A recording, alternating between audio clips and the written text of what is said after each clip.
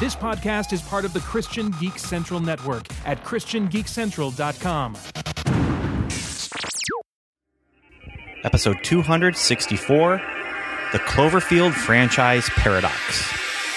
Welcome to the Strangers and Aliens podcast. Strangers.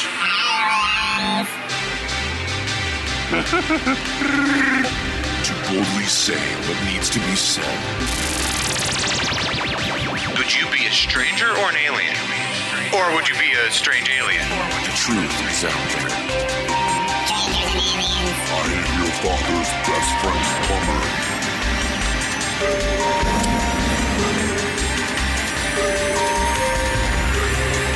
Superman. Wonder Woman. Heroes. Villains. Captain Picard versus Captain Kirk. Do you think that there's room in sci-fi for God? The very first thing that God did was that he created something. So we have a creative God. This is Strangers and Aliens podcast.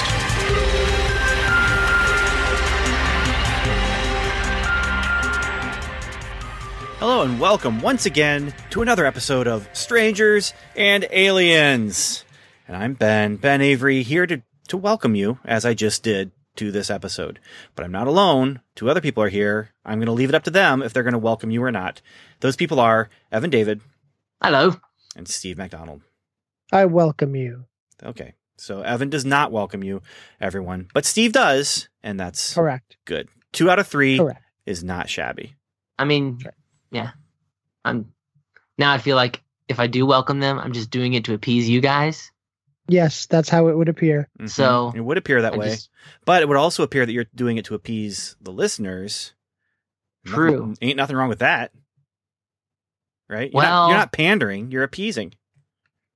Listeners, make yourself at home. Put up your feet, take off your coat. There we go. There's milk in the fridge. I'll sit here. Yes. All right then. And in my house, you can have tea. So your choice is milk, tea, or Steve? Lemonade. Lemonade. You choose that cool, which refreshing house. drink. Which house are you going to be in on this cold night? Man, it's been an interesting winter, but we're not here to talk about the weather.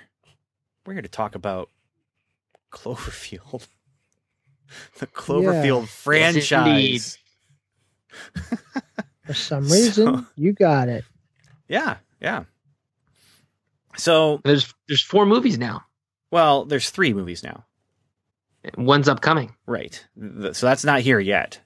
But the one that's upcoming, it sounds interesting, but we're not going to spoil things. So here's the deal. First bit, non-spoiler. We're going to talk about the franchise in general terms, and then we're going to talk about the movie in general terms. We may spoil things from the first 2 movies during this portion, but they've been out for a while. One of them's been out for almost 10 years, and the other one's been out for almost 2 years, I think. Yeah. If not 2 years. Yeah, but we are not going to spoil the one that just hit Netflix a couple weeks ago when they dropped some sort of commercial during the Super Bowl. Yeah. And said it's coming, and it's coming right after the Super Bowl. And I didn't see it that way. The way I knew about it was because my wife and I were turning on Netflix and getting ready to watch Comedians in Cars Getting Coffee or whatever that's called. I just watched that today. And so, but as we are looking at it, they have that preview of upcoming things. And the preview was the Cloverfield Paradox coming after the Super Bowl. And so I did not stay up to watch it that night. Instead, I watched an episode of Star Trek Discovery because that also dropped the same night, and it was shorter and I was tired and I needed to go to bed. But I did watch it not too long afterward. And now all 3 of us have seen the Cloverfield Paradox, correct? Correct. Yes. If you want to call it that, yep. Well, that's the name of it. That's why I wanted to call it that. No, I mean actually seeing it. It's I sort see. of like you endured it. Let's not get into that just yet. I'm just picking at nits. I can't wait to talk about this thing because as I'm watching it, I'm having reactions and I'm wondering, what would Steve think about this? And I'm also wondering, and I'm not kidding. I'm not kidding. As I'm watching it, I'm thinking to myself, I know Evan was really looking forward to this. In fact, he said that this is one of his favorite franchises because of the way they released this movie. And I'm thinking to myself, is the viral marketing for these 3 movies going to be the one thing that Evan can hold on to with all 3 of these movies, that at least the franchise has kept that up? Am I missing? Do you guys not like these movies? Wait, we're talking about the franchise in general right now. Okay. I've seen 3 of these movies. Why would 3. I not like at least something about them? Yeah. Okay. Yeah. No, we'll get into it. We'll get into it when we actually get into this, talking about the franchise. But right now, this is what brought us in, is we were expecting this movie to hit theaters sometime this year. Mm-hmm. And then it hit Netflix. And without warning. Without any warning at all. It just, Super Bowl commercial, advertisement on Netflix for people who weren't watching the Super Bowl. And then there it was. And this movie, like 10 Cloverfield Lane, this one was not originally going to be a part of the Cloverfield franchise. It was written under a different name. It had an original spec script, and then it had the title was, I think, God Particle. Is that right? I think so. Yeah. But then they changed it to the Cloverfield Paradox. And there's some really interesting thing going on with this movie. But the first movie was Cloverfield. And Evan, do you remember when people thought this might be a Voltron movie? Vaguely, because at that point in time, I wasn't very familiar with Voltron either. Some people were speculating that it was going to be Godzilla also. Cloverfield was actually kind of the code name given to this thing, like Blue Harvest for a Star Wars movie. So people wouldn't know what it was. Then they just kept the name and used it within the movie, and it was found footage. Basically, it was a kaiju movie. It was all about people running around, one group of people running around the streets of the city while the city's getting destroyed by a Godzilla-esque type of creature. Yeah, Blair Witch Project meets Godzilla. Exactly. Yeah. Yep. And when it was released, the trailer came out, I believe, with Transformers, the first one.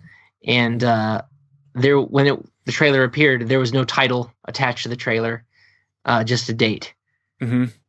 And it was I'm trying to remember. I think it was just a bunch of screaming, and then it was like a party, the Statue of Liberty's head. Yep. Or something. It was very vague. Mm-hmm. Yeah. And so the marketing for that one was brilliant. Yes, it was. And it wasn't so far into the found footage. I don't know what you want to call it, trope or style. Genre. Maybe even genre. Yeah. It wasn't so far into that everyone was tired of it. It was still, hey, we're still doing something kind of fresh with this style of footage. Right.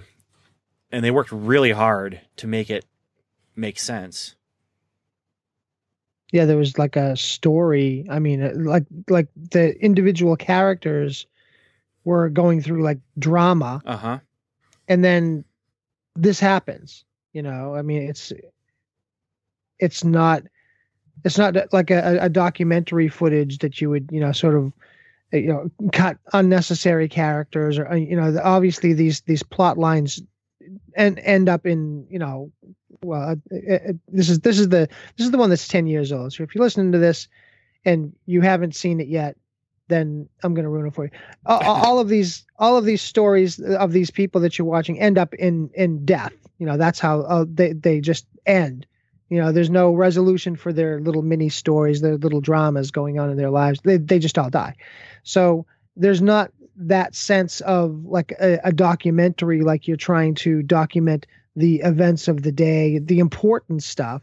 You're getting all this like little picayune stuff, all this little, couples getting together and going to a party and, all the stuff that you would normally see in your regular life. And that was like the beauty of it, because it just seemed so natural and normal and mundane until a monster comes. Yeah, exactly. And what was interesting is this is in the day of tape, And when you would actually put a tape in, and there's actually footage of the tape that you would record over something maybe. And that's what happened was all the monster stuff, every once in a while would cut out, and it would cut back to something that had happened, weeks before or whatever. So you're seeing the end of a relationship kind of and the beginning of this relationship in flashback, but the flashback actually fits the found footage format of the tape is going along and oops, here's something that didn't get recorded over. And it's them at an amusement park. And so you're also seeing what potentially is the beginning of the monster, because when you get to the very end, you see like a falling star in the skyline and it landing in the ocean. And is that the monster? Is that some radioactive rock that's going to cause the monster to be? You don't know what it is. They don't explain everything. Right. They don't explain much of anything. Actually. Well, in the movie. Yeah, in the movie, they don't. Then there's the ARG, augmented reality game. Yes, which is my favorite part of the franchise, is because with the viral marketing for this stuff is so in depth, and they really don't spoon feed you anything. You have to go out and figure it out yourself. They don't give you clues. You just have to figure it out, or go to the website of somebody who has figured it out. Correct. Yeah. But even for the end of the first movie, it's ambiguous whether or not the creature lives or dies. But then you go to the end credits and you hear a voice say, "Help us." But actually it's not "help us," because if you play it backwards, it's crystal clear, says it's still alive. Who thinks to play it backwards? I don't know. But someone did, and they thought to have it backwards in the credits. It's just so in depth. There's layers upon layers of mystery and crazy stuff to figure out and piece together. It's really cool. If you're one of those people who does that. If you're just going to see a movie, you're seeing a good movie though with this. That's the one thing is you have the marketing and the other stuff with the franchise. That's great. And it's good and it's interesting and it can be a lot of fun if you have the time to do that. But if you don't, you just have the time to watch a movie. In this movie, you're getting a pretty decent monster movie. And there are some parts maybe where you kind of get on with it, show us the monster. They hide the monster quite a bit. And it's only a couple shots where you actually get to see the monster. And there are some ridiculous parts where it's like, why are they still doing the camera?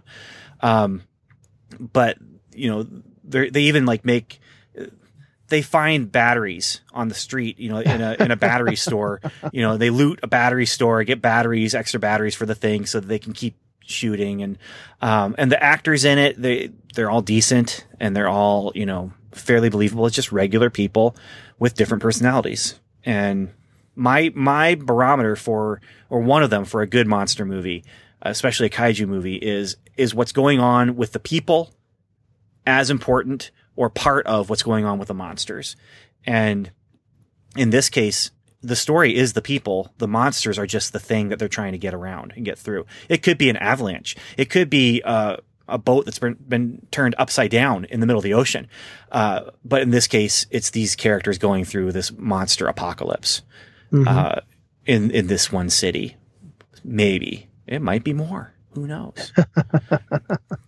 So then we have the other surprise, and that was 10 Cloverfield Lane, another Cloverfield movie. And at this point, the way it felt was, okay, it's a franchise like, I heard people compare this to it, and Twilight Zone, okay? You know, Rod Serling, he is introducing every episode. He's the one thing that links them all together, but he's not a part of the story. He's the storyteller. He's the storytelling engine, so to speak. And so then you have the same kind of thing here, completely unrelated and yet not quite unrelated, because there's little Easter eggs from Bad Robot that are in these two movies, and even in Star Trek, the Star Trek movie. I mean, and so there's Easter eggs, but that doesn't mean that they're sequels, or right. It doesn't mean that they're connected other than by the creators, the people behind it. But 10 Cloverfield Lane was not written to be a Cloverfield movie. It was written to be one room thriller, and then Right. that turns Super into low budget. Yeah, a low budget movie that saves up the budget for the very end, because the very end, while it did go through some changes, was basically the same idea of they're in a bunker, and this woman wakes up in a bunker after being in a car crash, and John Goodman, who I love John Goodman. I absolutely love John Goodman. I used to watch Roseanne because John Goodman. Yeah, He's a great, amiable looking, feeling guy, but when he does menacing, it's scary. Yeah. Because he's also a scary presence, he can be. And which is why he's perfect for Monsters Incorporated. He's perfect as a lovable monster because he is a lovable monster. He can be scary. And so she's in this bunker with him, and he says, "You can't go because the atmosphere is destroyed. It's poison. Something happened. What? Who knows? Nuclear war? Terrorist warfare? Aliens? Who knows what it is?" Yep. And so it becomes this thing where she's trying to figure out, is it true? Is he telling the truth? It looks like he is, but it still could be a setup. And is he just holding her here to control her and to kind of create this controlled world that he needs? Because it turns out he isn't as nice as he seems, whether he's telling the truth or not. And I don't know if we want to spoil this one, but Act 3 just goes crazy. Yeah. Yeah. And let's not spoil it. Yeah, Act 3, just she's trying to escape, he's trying to stop her, and then it's all this big kind of almost metaphor of like domestic abuse, where you've got the person trapped in this situation who desperately wants to get out, but is told she can't get out. And I don't know if it's because of, some of the people I've interacted with around the time of that movie, but it just struck me as just, oh my goodness, like she's trapped, and goes off the rails. And in the spoiler section, we will end up having to talk about the ending because we're going to talk about some of the linkages or not linkages between these movies. Because that's one of the questions. Are they linked or are they not linked? Right. I don't know. In my mind, I can make a good case for both. So, yep. So I'm very curious what you guys are thinking about that too. Well, with the new evidence that has come to light with this new movie, there's some things to talk about. Well, there are some things to talk about. More things to talk about than I ever thought there would be after the first two movies. But yeah. So completely different movie. This movie could have been a one-room play, honestly. Yep. Yep. And maybe for the third act, you would actually just go out into the audience, so you don't have to build another set. But yeah, it was super low budget, very tense. I enjoyed watching it in the theater, and we actually have a review episode. I think I might have done it by myself. I'll have to look and see what episode number that is, but get our thoughts there, or my thoughts anyway. So yeah, 10 Cloverfield Lane comes along, and it just comes out of nowhere. Just all of a sudden it's in theaters. And what was the marketing on this one? What got you with the marketing on this one, Evan? Just the fact that it came out of nowhere. Okay. Like I didn't follow the viral marketing like websites as much as I did with the first one. But that is my favorite part about this movie series is they give you no forewarning. They just do crazy weird stuff, unlike any other movie marketing out there. Like the Super Bowl thing just is unprecedented. And especially with the like J.J. Abrams attached to this, it's like a big budget-ish movie. I just love that they give you no forewarning, or you think it's going to be something else, and then they're like, "Nah, surprise, it's Cloverfield." What? So, yeah. Well, one of the things that J.J. Abrams is a big fan of is this mystery box idea. And he has this briefcase that he bought, and he's never going to open, even though there's something inside of it. But he bought it at a secondhand Goodwill type store, maybe more upscale than that. I don't know. But he's never going to open it ever to find out what's inside. And it's kind of the idea that, as long as he doesn't open it, what's inside is limitless. It could be anything or almost anything as long as it fits inside of it. And if he opens it and he finds out, then the mystery is gone. And for him, the mystery is almost better than the thing itself. Yeah. And so that does come out in his movies and in some of them things they try to do with the marketing. Like Benedict Cumberbatch is not Khan. No, we promise he's not Khan. He's not Khan. In Star Trek Into Darkness, it's not Khan. We promise you, it's not Khan. And then you go see the movie, and it's totally Khan. Yeah. and it's like not even like a reveal at the end of the movie. It's like halfway through. 5 minutes into the movie. Guess what? We were lying to you. Hi, I'm Khan. Hi, Kirk. Hi, Captain name Kirk. tag. Hello, my name is Khan. Exactly. He just steps out of the mystery box, and so I think there is some truth in some ways to the idea of, once the mystery is revealed. Now, in that case, they're actually just lying straight up about the mystery, but. Yeah, and so that's a part of the marketing for the Cloverfield franchise, I think, is that idea of you don't know what this thing is, but you want to see it. Cloverfield. What are these weird noises and random images form? And we're not going to show you the monster all in one place. And when you finally see the monster in toy form, it does look a little stupid, I think. But when you see it in just these bits and pieces, it follows the Alien and Jaws model, where just because you can't see the whole thing doesn't mean it's not intimidating and scary. It actually is more so in some ways. Right. Because, well, in Jaws and Alien's case, because, you can see the zipper, or you can see that thing does not move like a real animal at all. Right. Right. Yeah. So that's, yeah. So, Steve, do you like that side of it? The unknown, the marketing, hey, we're going to try and surprise you. It's interesting because like Evan said, you don't know what to expect.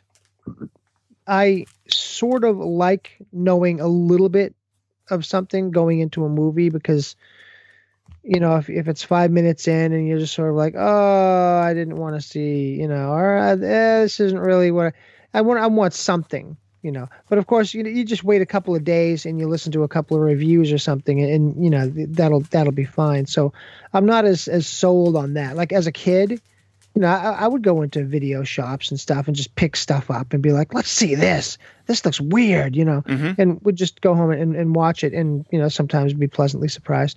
Most of the times not. But, at least it's an experience. And, when I used to do that with my friends, it was a shared experience.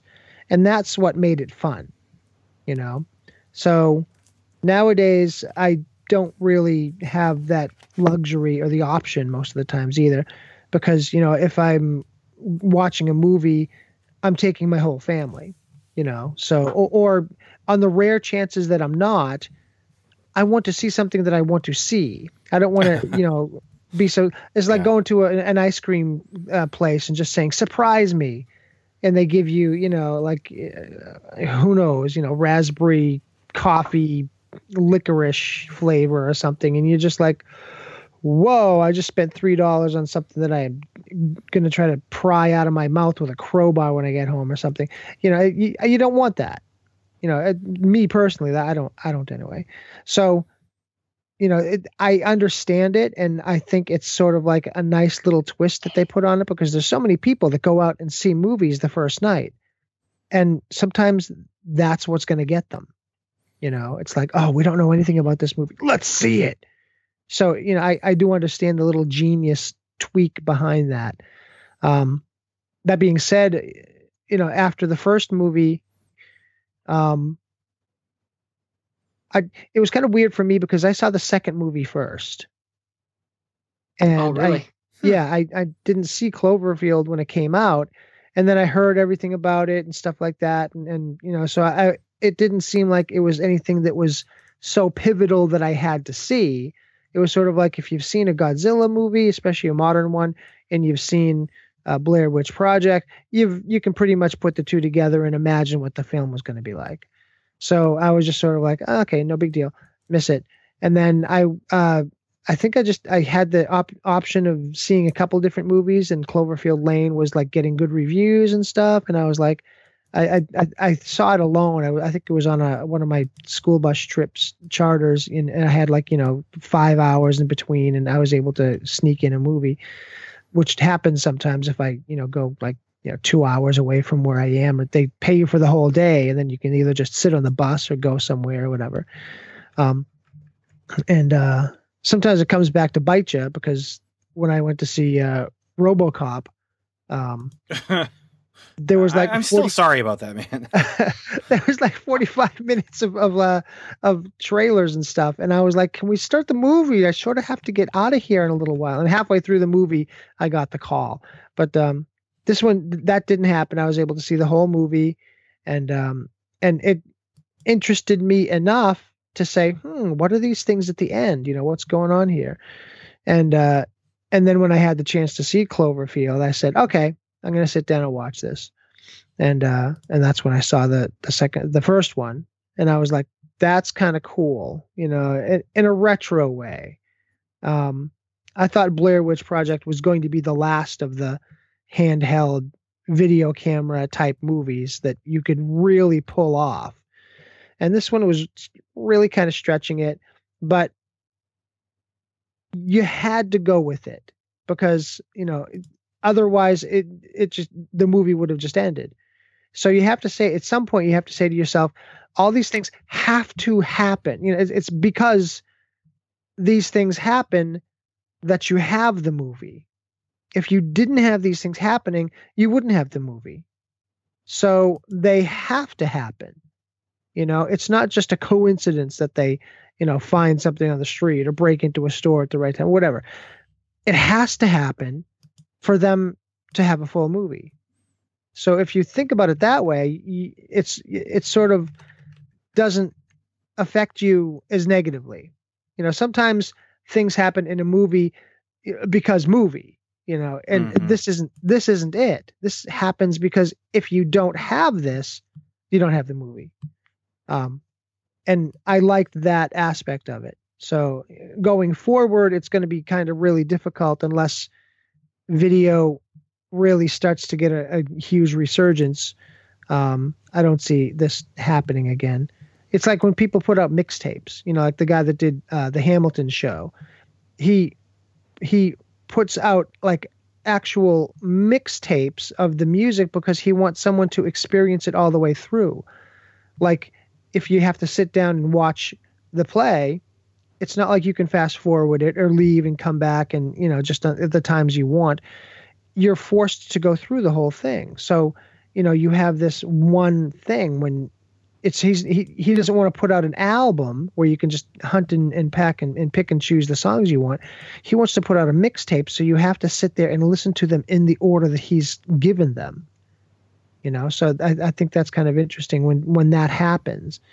It's very difficult to do nowadays just because everything's digital. Yeah. But when I saw this, I didn't even know this was coming up, this third one.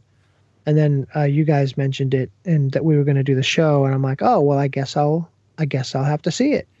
And I wasn't, just completely dead set against it. I heard some things about it that were sort of interesting, and then I started to hear negative reviews and stuff. But I'm like, you know what? Why don't I watch it and make up my own mind? How about that? Is that an option, people? And I understand and I respect when people go out there and they actually take the time and write a reasonable review and all that stuff. And sometimes it's because they want to warn you away from movies. They want to warn you away from junk so you don't waste your time. And I understand that. And, I think that's partially what we do too. It's sort of a service we provide. There are some things where it is a matter of we saw it, so you don't have to see it, Right. Yeah. Okay. Yeah. So let's talk specifically these three movies then. Okay. In vague-ish terms, let's rate them as far as, let's go 1 to 5 Cloverfields. Okay. How much you liked it and a little bit of why. And then we're going to play the spoiler organ and get into some specific spoilers about the Cloverfield paradox, which is the reason we're even doing this episode. By the way, I can't find, we did not do an episode of 10 Cloverfield Lane. In March I thought you did. I can't find it. In March of 2008, or 2016 rather, in March of 2016, we did a Don Bluth retrospective.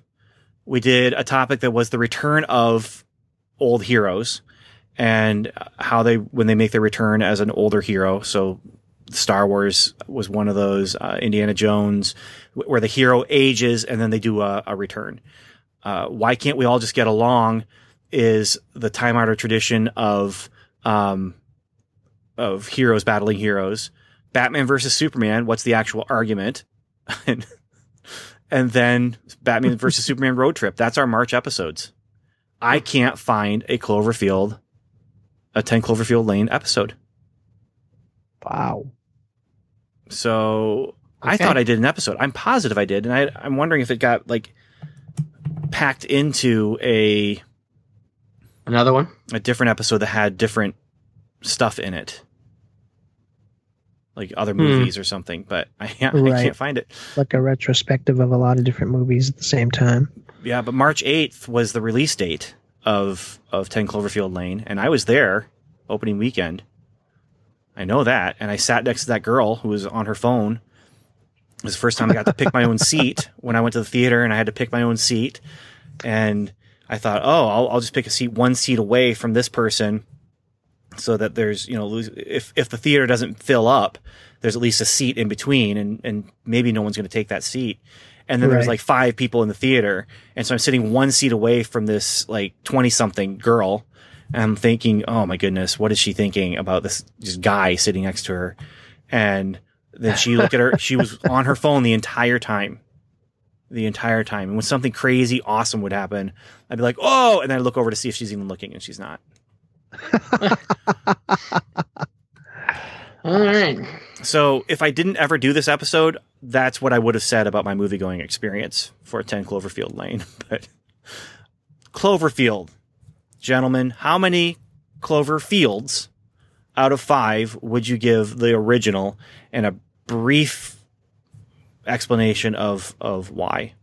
And we've already talked a little bit about some of the whys, so if you have something new to add, do that, but you don't have to cover what you've already said.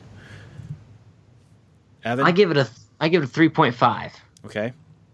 So I'm hesitant about recommending any of these movies because they're a little raw for me. The language is a little too strong, and the violence is a little too violent. So I got to put that caveat on all of these, I think. And yet none of them are R-rated. Correct. Yes. They're all PG-13. So, but you know me, I'm not a horror thriller guy, and these are skirting the line for me. So just put that caveat in for all of them. But like I said, I love the marketing. I love the secretness, and I do like the subject matter that comes out of these, like giant monsters and such. Mm-hmm. So yeah, 3.5 because how often do we get American-made giant monster movies that are done well? So, right. Yep, 3.5. Okay. This is one of the movies where I was talking to the screen, and Ben and I were talking, I think last week, about how I talk at the screen in movies, and most of the times I talk to myself, right? Mm-hmm. I say, oh, that's dumb, or oh, that was so cool, or that's awesome. But this time I was talking to the characters on the screen. I was saying, don't turn that light on, because whatever you're going to see is just not going to be good. Just start running. Turn off that night vision. That's all I was saying to the screen. So, yeah, 3.5 for me. All right. All Steve? right. I think I would probably give it a 4 Okay. because it's very enjoyable. Especially for probably being the last artifact of movies, homemade movies being made on actual film. So, if it's not perfect, it's not, it's not even a Godzilla movie. Godzilla, you have the name and all that stuff, and bad or good, at least you have Godzilla.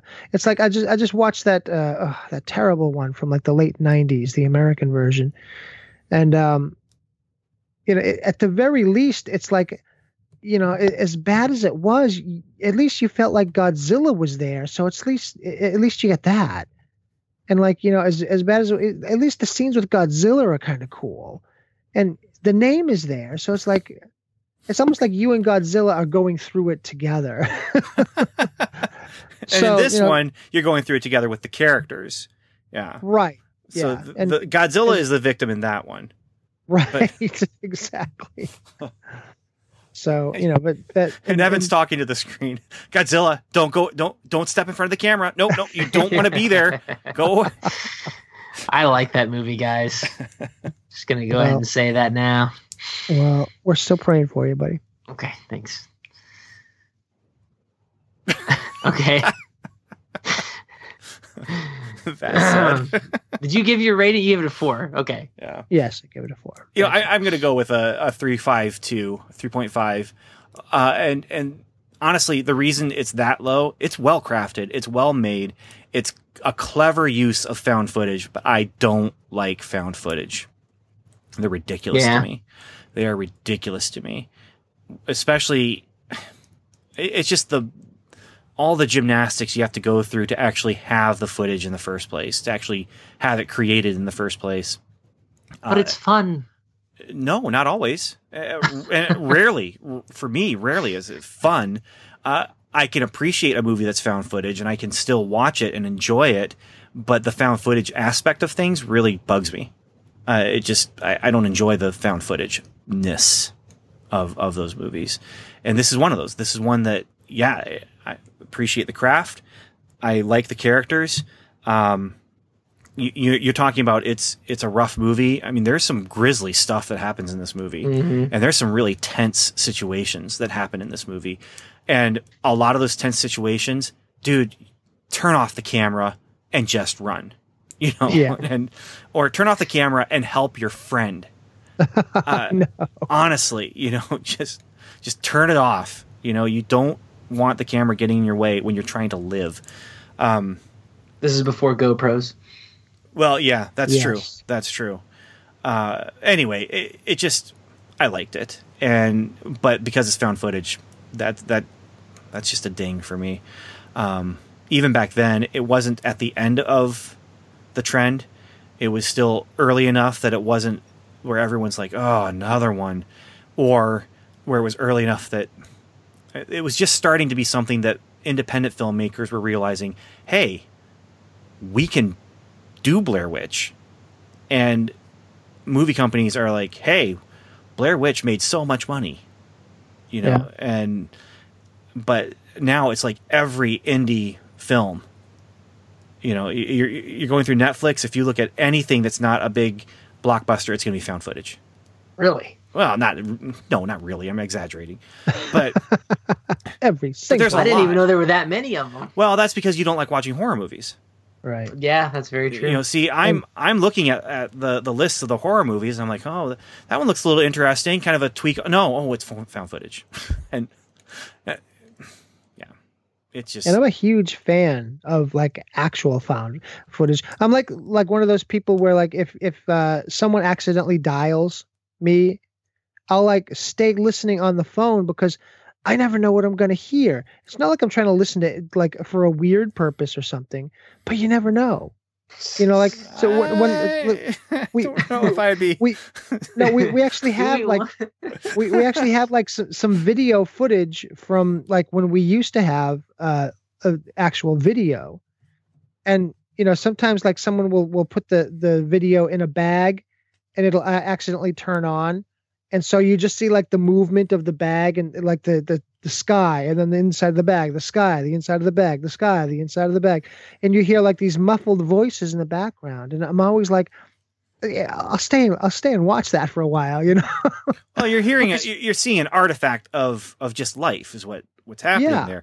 The thing is, with Blair Witch, when they first did Blair Witch, they're like, this was real. And that was part of the viral marketing for Blair Witch, was this was a real thing that happened, and they found it. And there were people coming out of the theater when I saw the movie who were talking about, like, so that was real? Wow. And what happened? And I had a friend who saw it. He didn't see it with me, but he and I were talking about it. He's like, Ben, I couldn't even walk near a forest. I couldn't drive through a forest after seeing that movie. It just freaked him out so much. And he knew it wasn't real. I mean, anyway, yeah, so that's Cloverfield. It was a nice surprise. I did like it. I bought it, and I watched it a couple times on DVD after the fact, because it was a monster movie, a modern monster movie that was something different. 10 Cloverfield Lane. I'm going to start with that one. I give that one a 4.5. I adore that movie. It is so good. And the performances are so good. And it is a fantastic movie. Forget the franchise. The franchise, this is one of those situations where you're like, yes, this is a movie that has a franchise name on it that's going to get people to come because they recognize the franchise name. Bad Robot, they recognize that. J.J. Abrams producer, they'll recognize that. Cloverfield in the name, they recognize that. It's like the Marvel effect. If it's a Marvel movie, people are going to see it. And in this case, I feel like they got a stronger and bigger box office audience because of the name. And so I was glad that happened for this indie sci-fi movie. And I really enjoyed it. So that's me with 10 Cloverfield Lane. 4 Cloverfields out of 5. Evan, Okay. What do you think? Probably a 3.5 again. And for the same reasons, because it's little violent-y and little languagey, and it's scary. It's a lot tensey, yeah. So that all being said, though, like you said, great acting. I like it's very interesting how it's all enclosed, and then there's that third act. But man, I watched it on VidAngel, and it's still very tense. It was super tense. So it's rising tension. That's the other thing. The whole movie is all about rising tension and not much release. Because it's not just rising tension, boom, here's a scare. And now we're going to move over to this place. Rising tension. No, it's just rising tension, more rising tension, more rising tension. A little bit of, nope, more rising. It just, until you get to act 3, and then it's a different kind of tension that comes out of that. Right. Yeah. Right. Yeah, I think 4.5 for me as well. All right. So all right. That's strong reviews for both of these movies, I think. And pretty strong agreement that the movies are done well and good movies. Yeah. Maybe not great for both of them. Maybe not consensus of greatness, but definitely consensus of goodness. The Cloverfield Paradox. We are not going to spoil, but this is our moment for spoiler-free reveal or review. We will reveal the mystery box of our spoilers after we play the spoiler organ. But Steve, let's start with you. What do you give the Cloverfield Paradox?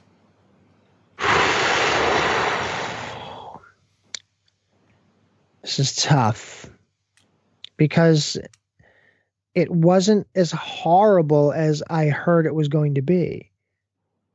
But it's not that it wasn't horrible. It's one of those movies where you just like, I'd have to say probably something in the 1.5 to 2 range. 1.5. I'll say 1.5 if I have to narrow it down. All right, 1.5 from Steve because it Wow. wasn't as horrible as he heard it was going to be. All But right, it was still horrible. but it was still, Still horrible. horrible. Yeah. Evan, what do you give this thing out of 5 Clover Fields?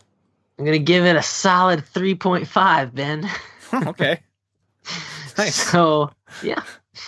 So that's a franchise straight across the board for you, right across Yep, the leaderboard. it is. 3.5. Yep. All right. So it's got some language.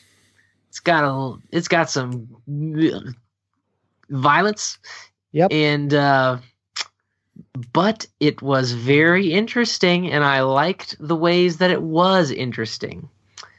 And that's all I'll say. That's all See, you I think can that's- say. Mystery box. Yes. That's probably the thing is it was interesting, but I didn't like a lot of the ways that it was interesting. Okay.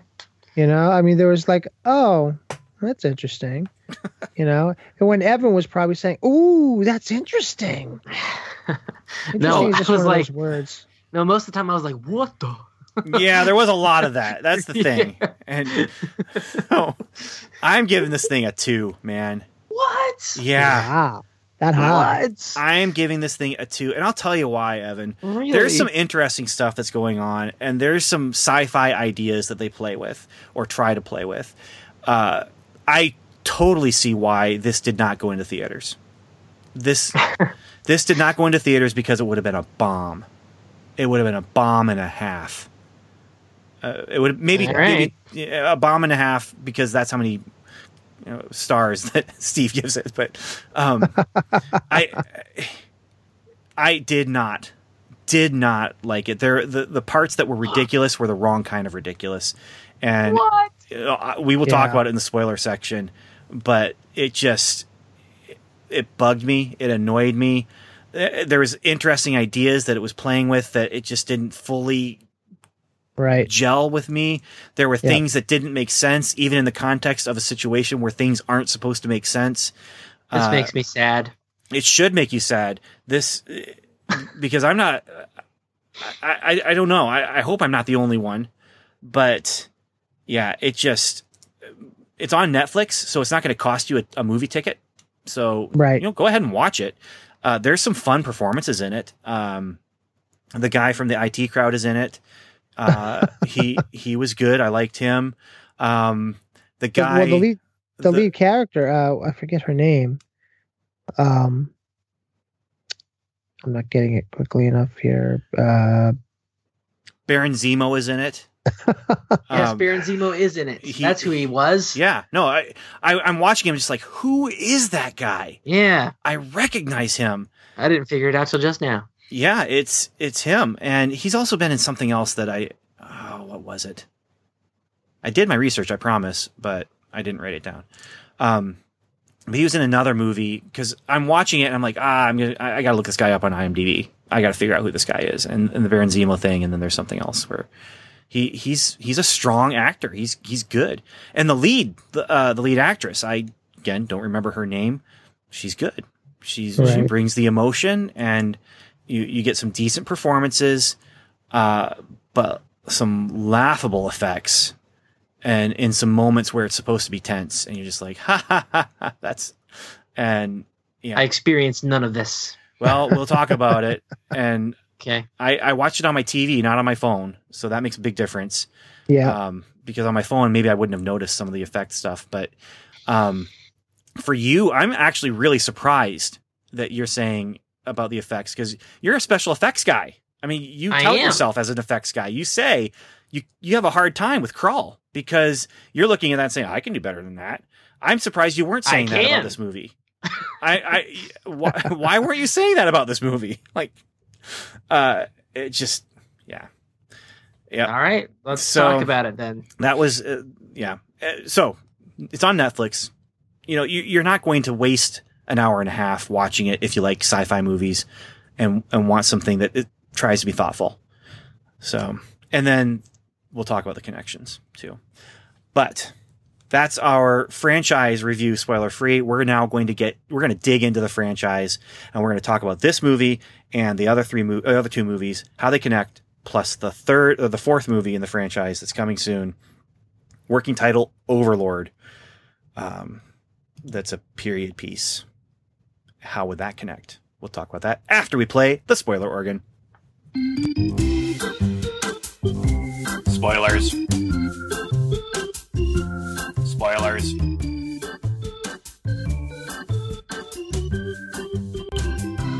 Spoilers. Okay. It's all fair game. All these movies we can talk about. Overlord, we can give some conjecture about it. But let's start with the paradox. Why don't you guys like this movie? Because there's some really dumb parts in this movie. Like the good doesn't overwhelm the dumb for me. What was the dumb parts?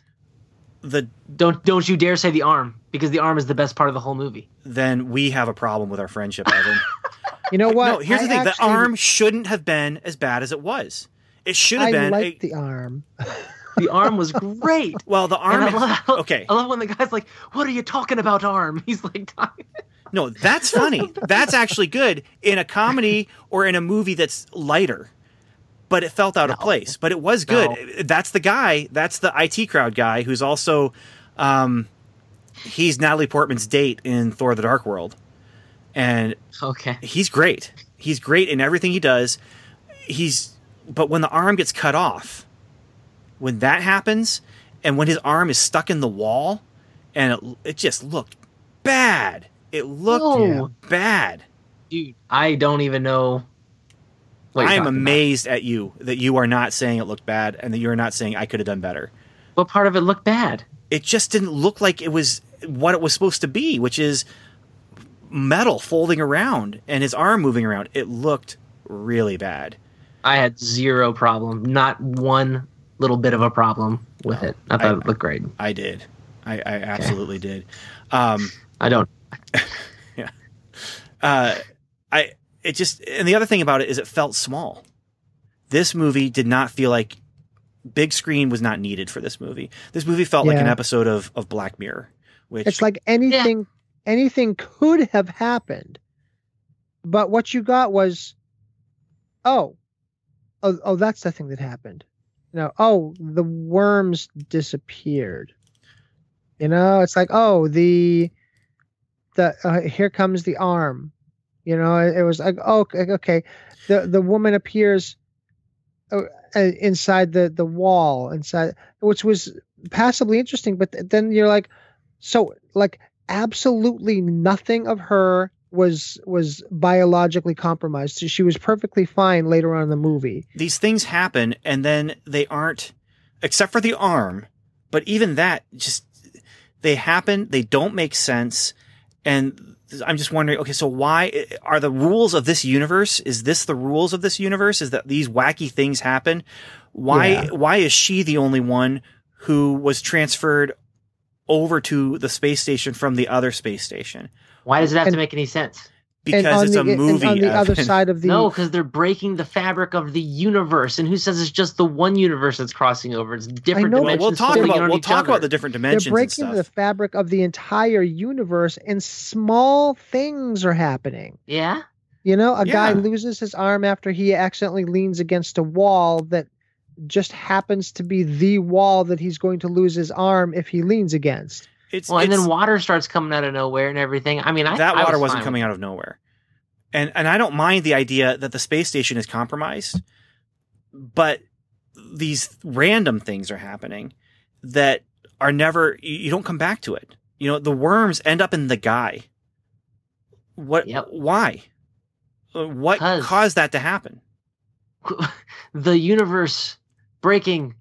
The universe breaking is, you see, that's that's an excuse though. You're accepting anything is possible, but anything that's possible doesn't feel like the universe is breaking. It feels like random things to give you a shock.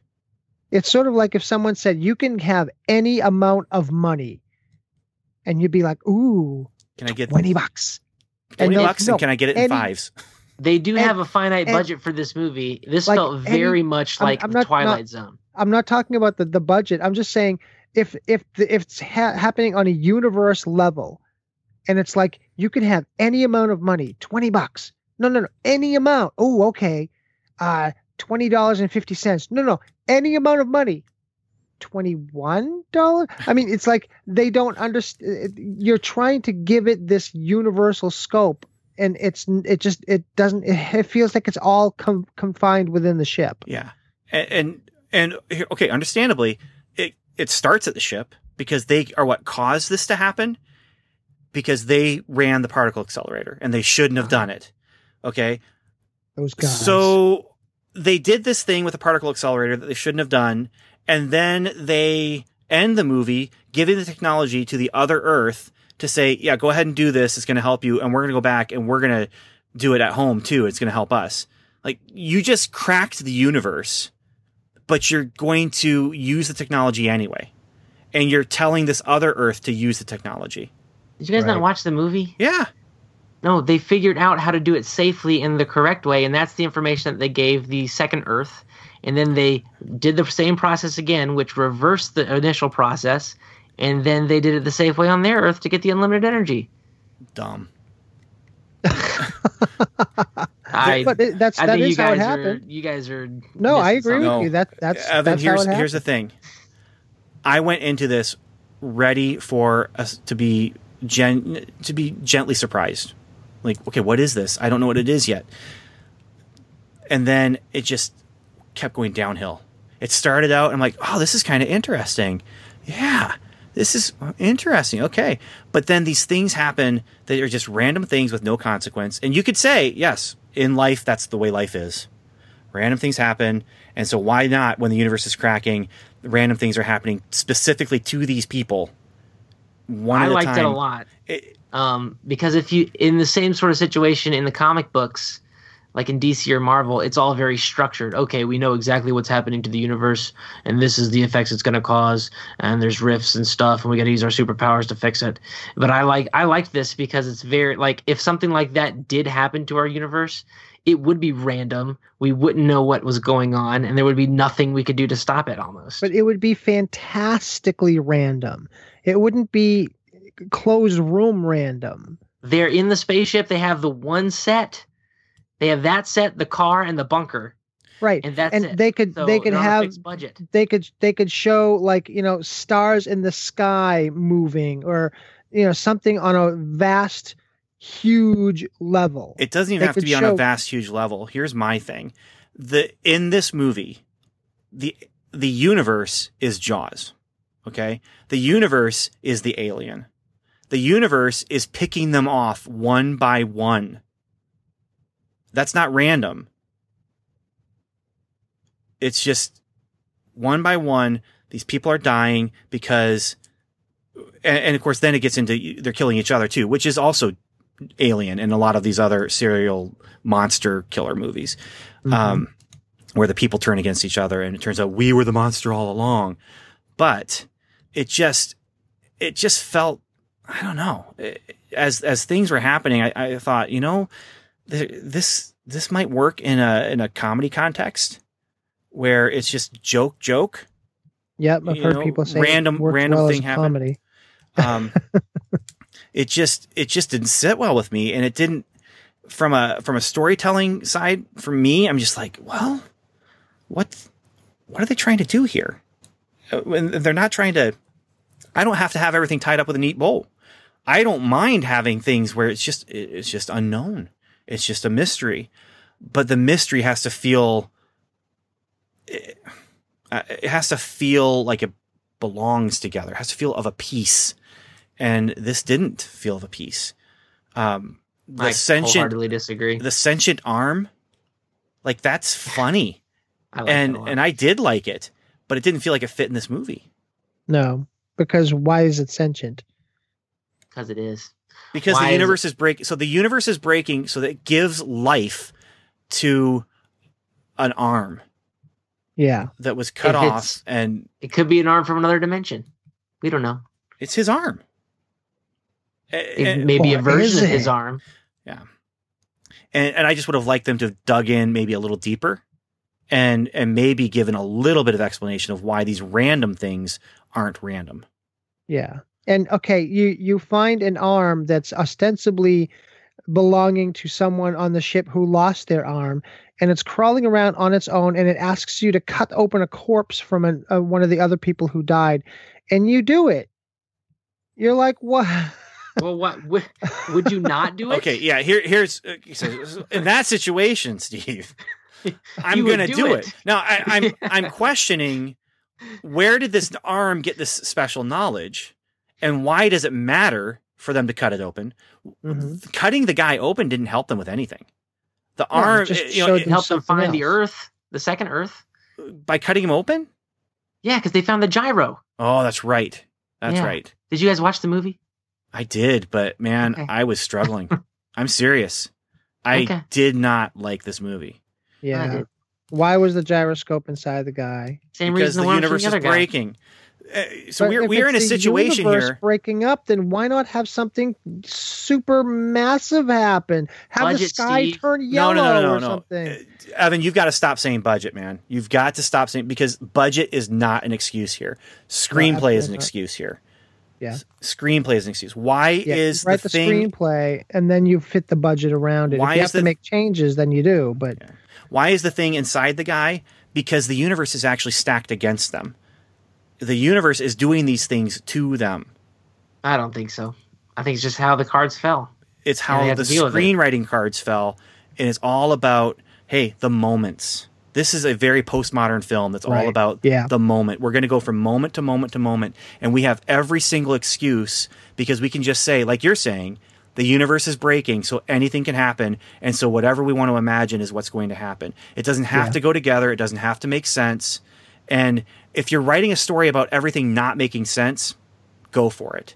yeah, But that's not the story they're telling here. right.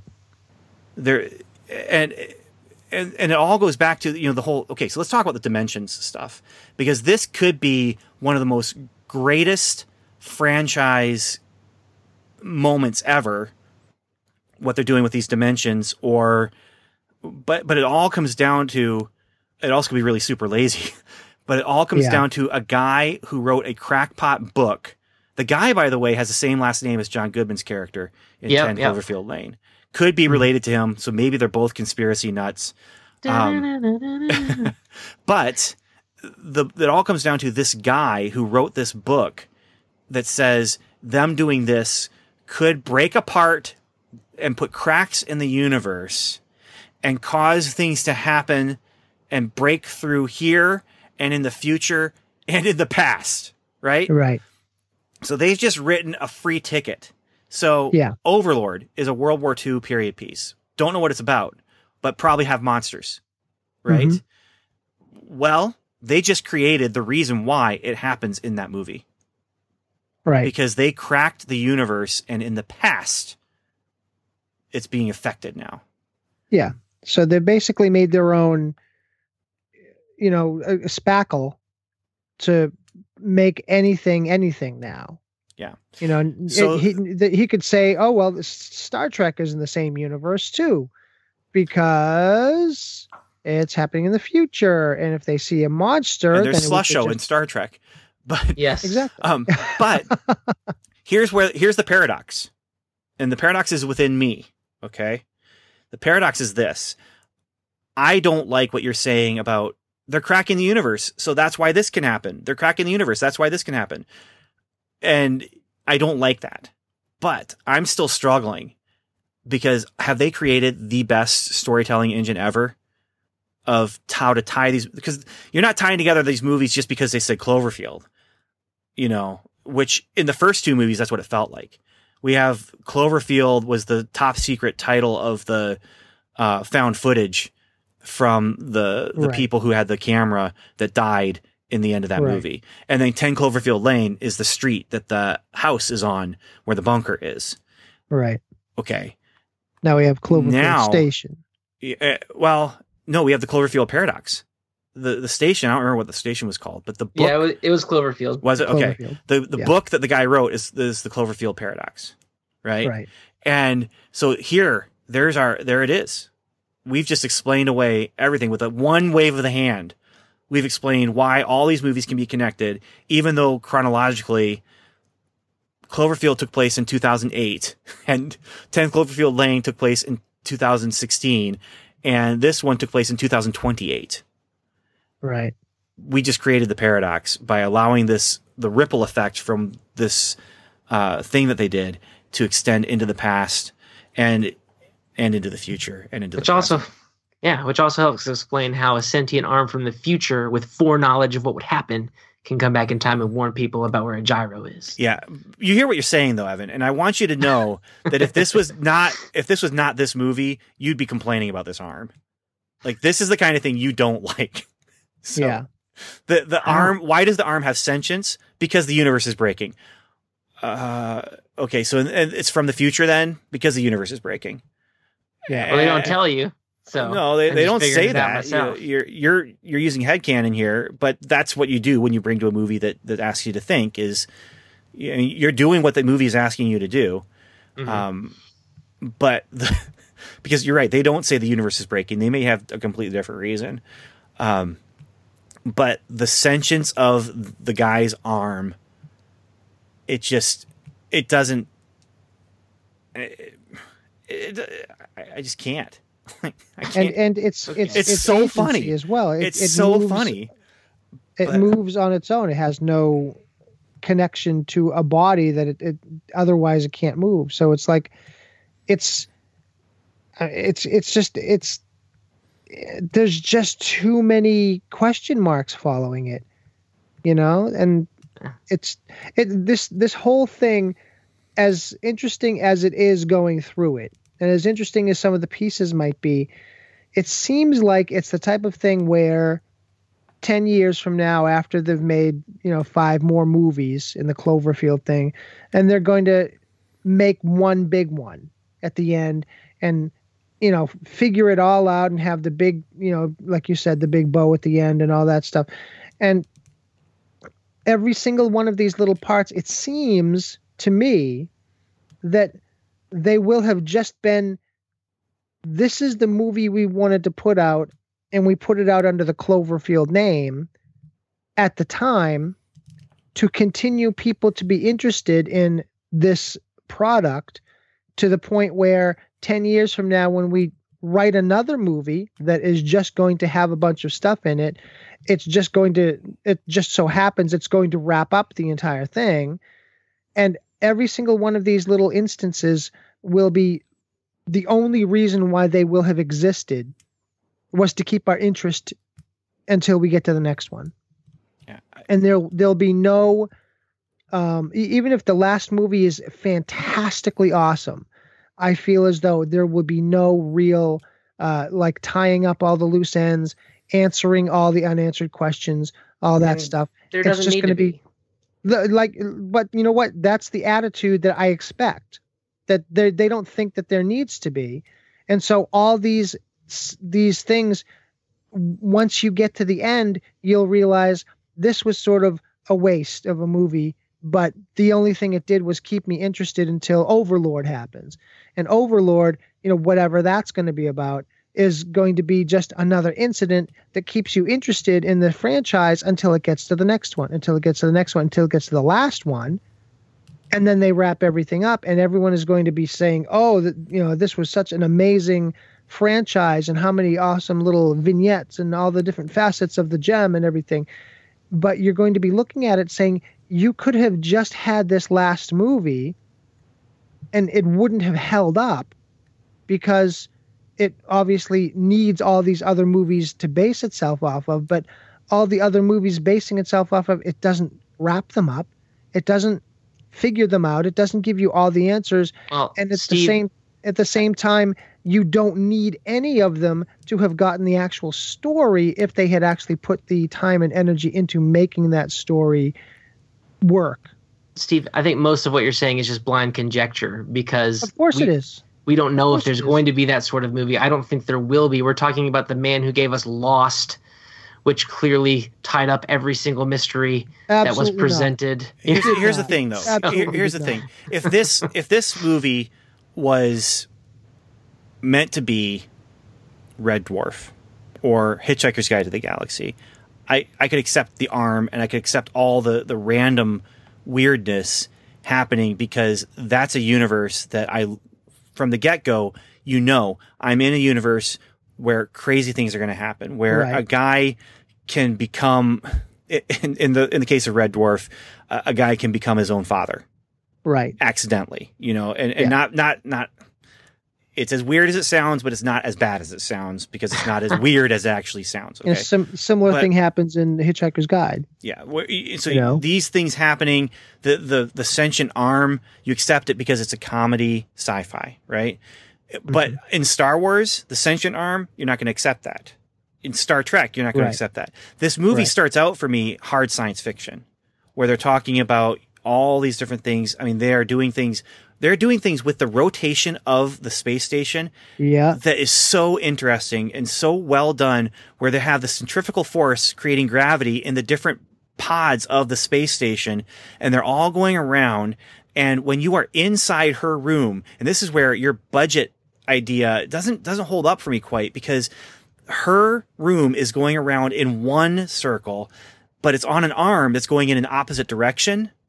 And then there's the space station itself that's, the central portion of it that's stationary. And then you also have the star field on the outside. And it looks like, I don't know if it is realistic.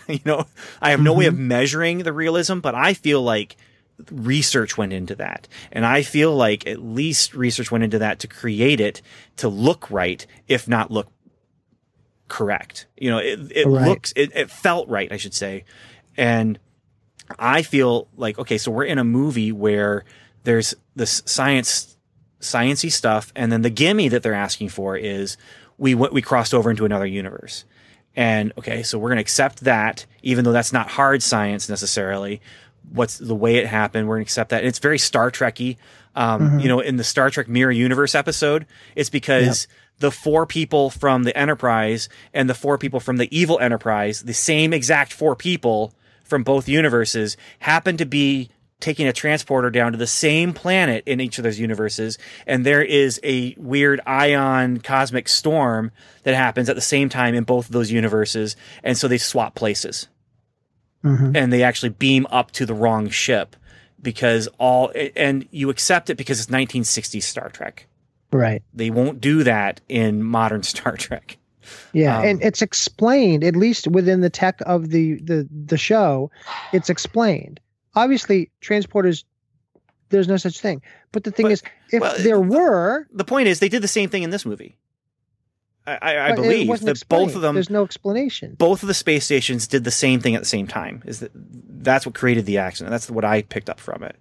I did not pick up that at all. But the one from our universe survived, and the one from their universe did not. And the one from their universe had that one lady on it and did not have the main character on it. The main character was still on Earth because she was with her family. And this is where they get into some interesting stuff. The idea of my family is down there. My family is down there. I just want to see my family again. And they bring up the questions. I'm glad that they went there. It's not your family. Those people are not the same people, and you are not their mother. Even if they are exactly the same as they were or would have been, you are not their mother. And they went there and they did that. That's why I say there's interesting stuff going on, but it wasn't enough for me. So, but let's talk about the connections, because this is where it gets really interesting for me. And I think, Evan, this is some stuff that you are enjoying as well. Is this one universe? Are multiverse, maybe? Well, I think they set it up where it could be a multiverse, but they've also set it up where it could be the same universe, even though the chronology doesn't work. Why could it be the same universe without the chronology working? Because the particle accelerator caused a crack to go back into the past. And so in 2028, the aliens did not attack in 2016. And the monsters were not appearing in 2008. But in 2028, they created cracks in the universe that caused that to happen in the past. Right. And so they just changed the past. And now you have, and that's, okay, so that's all 3 of these movies take place, or at least like with Cloverfield, paradox start in one universe. But Okay, it could be they just cracked all the universes and everything's bleeding into each other. That's my thought. My thought is it's cracked the membrane for multiple universes to collide because the Cloverfield monster from the first one has a clear-cut origin story already. And so my thought is that it's brought that monster or its offspring into the Paradox universe through a crack. I think each movie is its own universe. And this recent one in the Paradox, you get glimpses of another one that could be one of the original two. But I think each movie, basically is telling the story of this dimension's incident with Cloverfield. And then, Overlord is going to do its own thing. And then whatever movies come after that. So when it comes to an end, it's going to be like Crisis on Infinite Earths type of a thing. So that's the sense I get. They should just call the next one the Cloverlord. I was really disappointed that they didn't just in that universe of the Cloverfield paradox just say, these monsters have been around ever since, for 20 years now. And that's why they're in such a terrible place as a planet, is that there's 3 or 4 of these monsters just roaming around the earth. And so, it's going to create problems. It's going to create, conflict, and it's going to create, wars going on between nations. And, right. and this then energy crisis comes out of that. And then you find out that there was one monster in Cloverfield. In 10 Cloverfield Lane, that one monster has been taken care of, but there's aliens, and maybe they're connected to that monster. And See, I wouldn't have liked that. Well, maybe not. And maybe it wouldn't have been too tight of a connection to make. But the monster at the end of this, again, I thought it was dumb. I loved it. You loved that the same monster. Yes. Yeah, see, I thought it was dumb. I didn't think they needed to go there. Now, we don't know if it's the same monster. It's just It's the same sort design. of species. It's the same species. It may not be the same exact one. Right. But it was like 10 times the size of the first one, though. Oh, we don't know if that was just fog. it could have been fog. You're right. It didn't feel like it, but yeah. I really liked it. I was very happy. Very, very happy. I thought it was a great ending. Okay. So as far as movies that we're watching in real time, like if we watch the movie today, we're not going to agree on it, Evan. Now, if it's a movie that you and I both saw 15 years ago, we might agree on it. We might. We might say, hey, remember this movie? Yeah, that was awesome. There's got to be a recent movie that we've agreed on. I don't know if there is. I don't. Well, no, there's Transformers: The Last Night. We agree very true. on that. Yes. But, we like Jurassic World. Yeah. Okay. It's just been recently. Because the things you're saying right now, it sounds like you and I are having the same conversation about The Arrival, but we just flipped it. We just flipped the War for the script. Planet of the Apes and The Last Jedi. we just flipped the script, man. Yeah, we actually planned this beforehand, listeners. We decided, okay, are you going to hate the movie this time? Yeah. All right. It's my turn. It's my turn, Evan. Come on. You hated the last few. I've been having to find reasons to like the last few movies. You guys don't know how much I really hated Last Jedi, but I drew the short straw. You guys have to find a better way than just flipping that coin. Thought I'd throw Ben a bone this time. No, Let him hate it. It is very interesting to me. Yeah. So, we both weren't thrilled about Godzilla, the last one. Godzilla? Yeah, the animated Godzilla. No, it comes down to this: if one of us is going to like it, we both can't like it, I guess. But if one of us is going to not like it, we can both not like it. It's just when it comes to liking can't agree. it. Yeah, one of us cannot like it if the other one does like it. So yeah. The ending may have been my favorite part of the film, besides the arm part. So, No, I just didn't like it. I felt like it was unnecessary. I felt it's fan service, you know? It's like, we're going to put this in there because was serviced, and I enjoyed it. All right. So we've got more connectivity with the brands and the stuff like Slusho, and you got what is it, Terra something, the Japanese company that was drilling for the Slusho ingredient. Those things are interesting and cute if you notice them to me, but they aren't universe connecting to me. You know what I mean?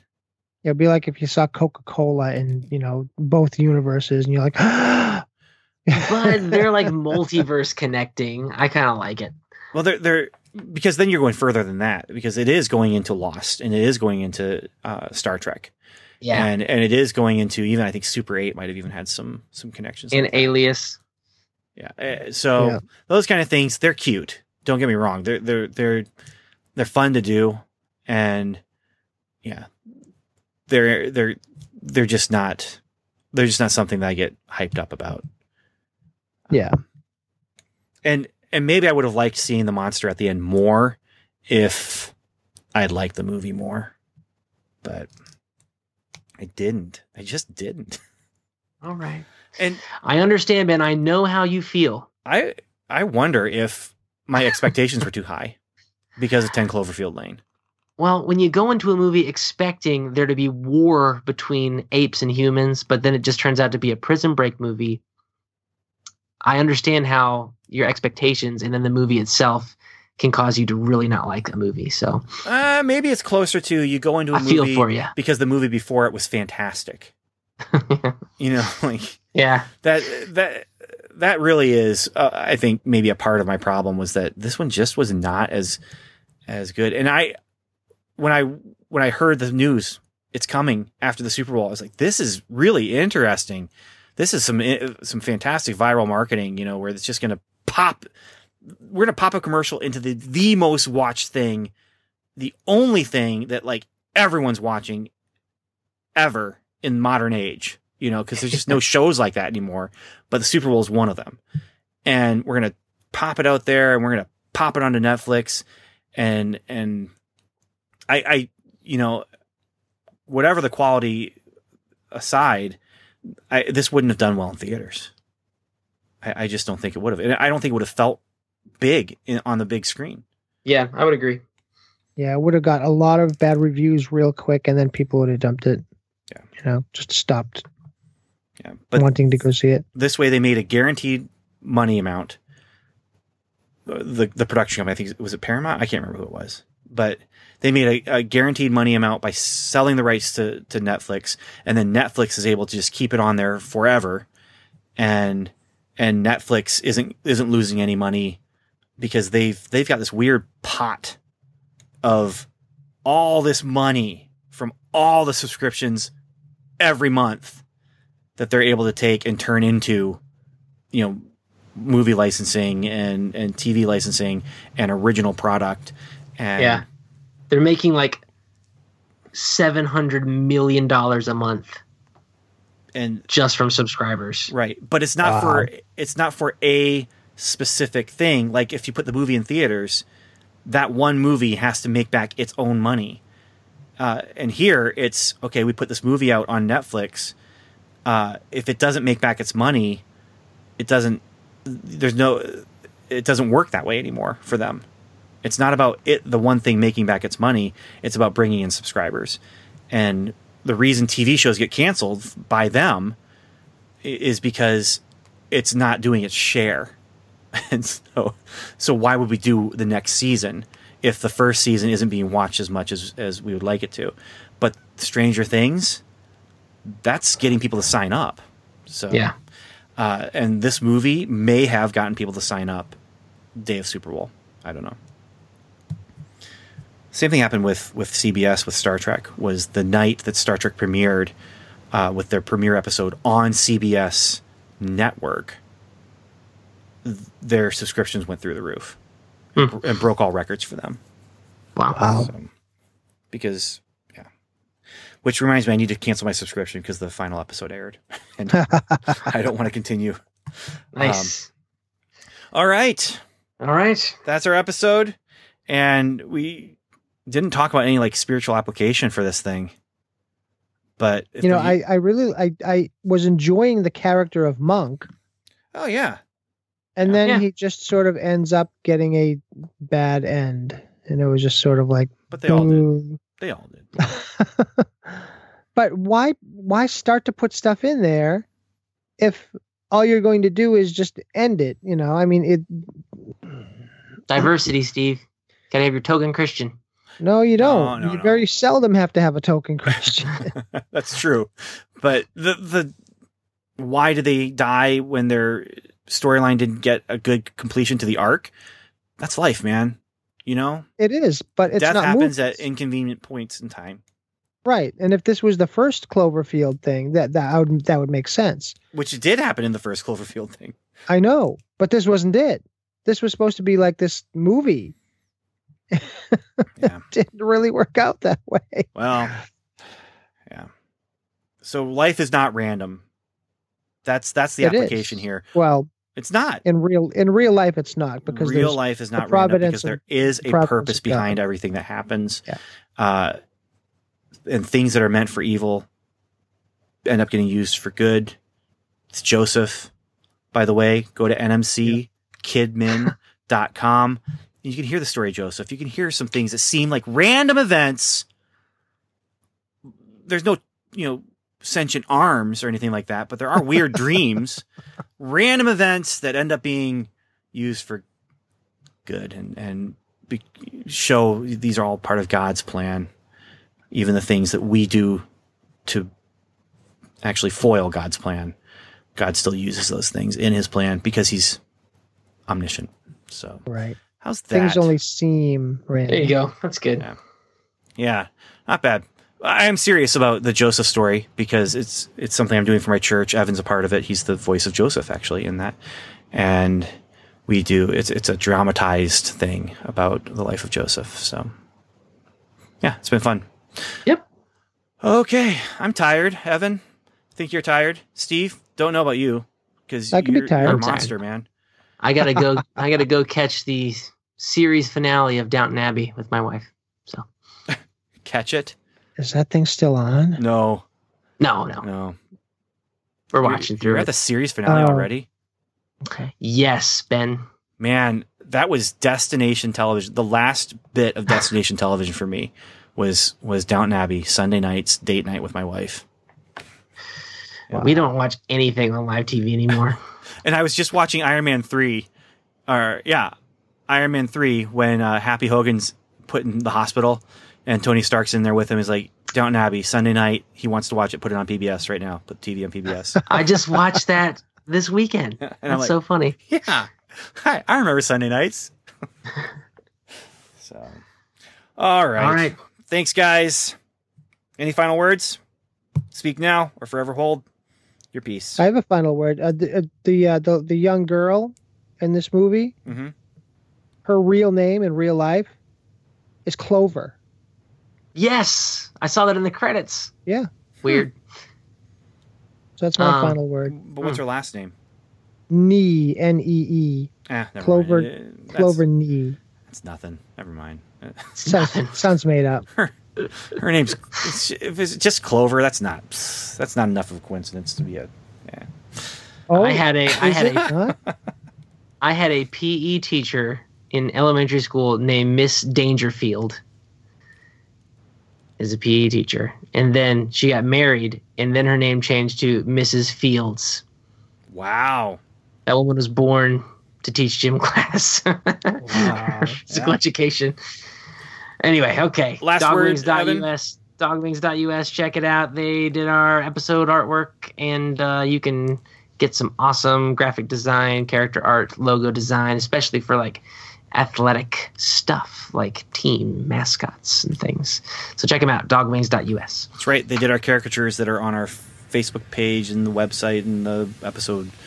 The podcast artwork. Right, not the for- episode artwork. Yeah. Correct. So, cool. And you know what my last word is going to be, so I'm just going to say it. It's not random. It has purpose. It's not just happening. It's something that I do intentionally. Whether the universe is cracking or not, I want to wish you Godspeed.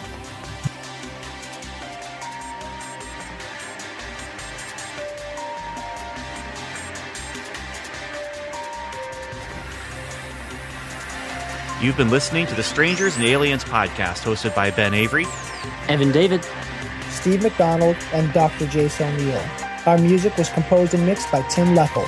We'd love for you to join the conversation by going to our website at strangersandaliens.com, where you'll find show notes, articles, reviews, and more. You can also email us directly at podcast@strangersandaliens.com. Or you can join our social media conversations by following us on Twitter, where we are at Strange and Alien, or liking us on Facebook at facebook.com/strangersandaliens. Or leave us a voicemail by calling the Strangers and Aliens hotline. That number is 1-804-37-ALIEN. And once again, thanks for listening.